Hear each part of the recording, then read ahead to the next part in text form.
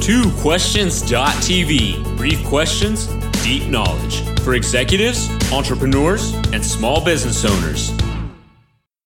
Welcome to 2questions.tv. I'm Susan Baroncini-Moe, and joining me today is Jill Schiefelbein. Jill's an award-winning entrepreneur, author, and recovering academic. Me too!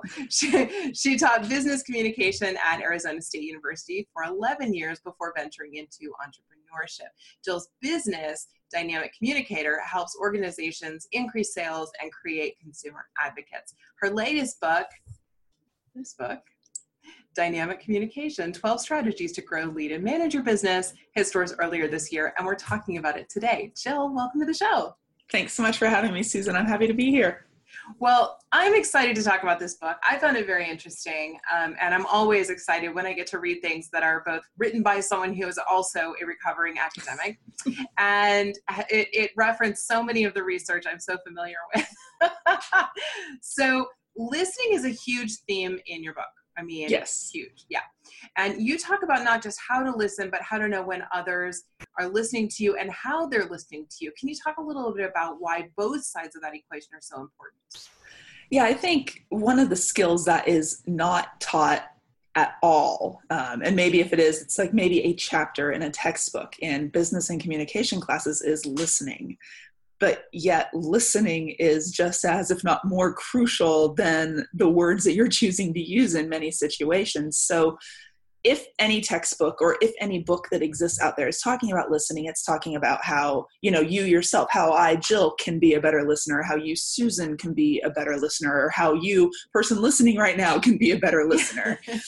But for me, I found it very important to kind of shift that paradigm and flip it upside down, because if you don't understand how people are listening to you, if your goal is to motivate, to inspire, to persuade, to sell, to move to any type of decision, which if you're not moving to some type of decision in a conversation, most of the time the point is moot, you need to know how the other person is listening to you, because if they're listening for information, that's one thing. But if they're listening for knowledge, it's another. And unless someone is listening in the knowledge state of processing, they are never going to make an action. They are never going to decide. And that's crucial for any communicative situation where you're trying to get an action out of somebody. Yeah. And I think the other piece of this is that it's not just, oh, I'm listening, or, oh, they're listening. It's, I'm building a connection with that person and they're hearing what I'm saying. They're understanding me. And we're talking about business here. And I suspect there are, I know there are far too many folks who don't really understand why connection is so important today. You and I know, they don't know. Can you talk a little bit about why connection is so important? People buy from people. People don't buy products. People buy an experience. And the only way to have an experience is if some type of human interaction is involved. And in this world where we're trying to be more automated and autonomous and using AI and all of these other things, we still, as consumers, want a specific type of connection. So for example, just 2 days ago, I use Adobe Cloud services for software. And I found out that I've been being double billed for one of the apps for about 9 months. No. And of course, shame on you, financial slacker, for not checking your credit card statement every month in detail. It's like $20, but still $20 times 9 is $180, which is a nice theater ticket here in New York City. And That's I right. want that. That's so right. I got on their site, went through all the checklists of things you need to do. And then there were 2 options for contact that the site listed. One was a 24/7 chat, and the other one was call, but only between these certain hours. And because, of course, it was 11 p.m. at night here in New York City, it wasn't one of those hours where I could actually call. So what did I do? I used a 24/7 chat.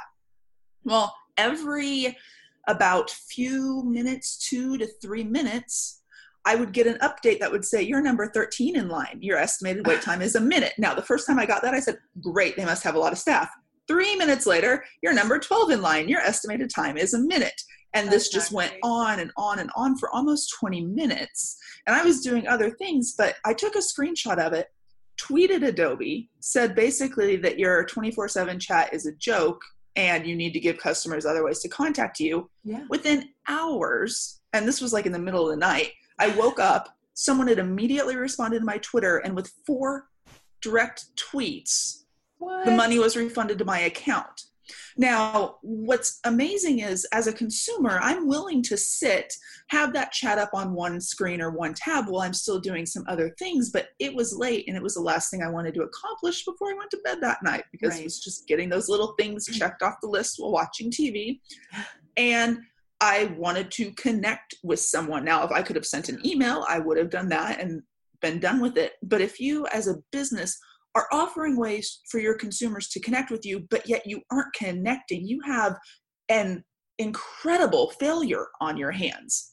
And so not only did that system completely fail, the only way I was able to get resolved was when I complained about it in public, which is not something I easily, go do. But this was the second case in less than a week and a half where I had tried a company's support channels, tweeted it out on Twitter, and got a better response via social. And here we're talking about it now, also in public. Yes. I even wrote them back, and I gave public feedback, like, kudos to your social support team. You need to really rethink your other strategies.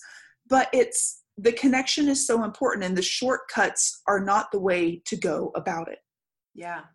And it seems like we're getting more and more shortcuts, but the companies that are really connecting are doing it right. It just is. I wish people would listen. I mean, what's crazy is another service today, or last night, I was going through looking at different bills and stuff, end of the year type things when you're late at night awake and you can't sleep. So let's do finances. It's fun. Oh, and that'll help you sleep. Oh yeah, absolutely. And I'm like, you know what? I don't really use the full capacity of Calendly, which was a scheduling software that I've been using. So I should just downgrade one level to the account until I'm ready to use it again. Mm-hmm. I do that. I told them the reason. They asked, why are you downgrading? Whatever. I got a personalized email saying, thank you so much for continuing to use our service. We're here whenever you want to upgrade again. Okay. And I thought, you just thanked me for downgrading and staying with you as a customer. Yeah.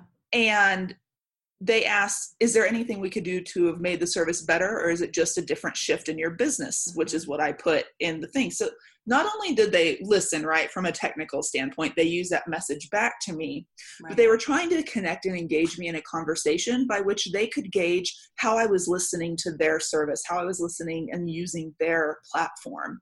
And that extra step is something that most companies miss. Yeah. And that's a great example. That's a great comparison. And by the way, I love that company. I use them as well. Yeah, they're great. They're good. Well, my goodness, I feel like I could talk to you for hours about this stuff. I only get 2 questions though. Yes. Well, thank you so much for joining me today. This has been super informative and interesting.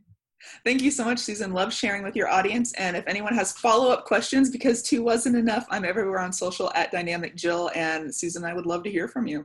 Absolutely. Well, okay, folks, here is the book right here, and you want to make sure you get it. We're going to put a link to this book as well as Jill's various places you can find her on the show notes for today. So make sure you pick up your copy. It's really good.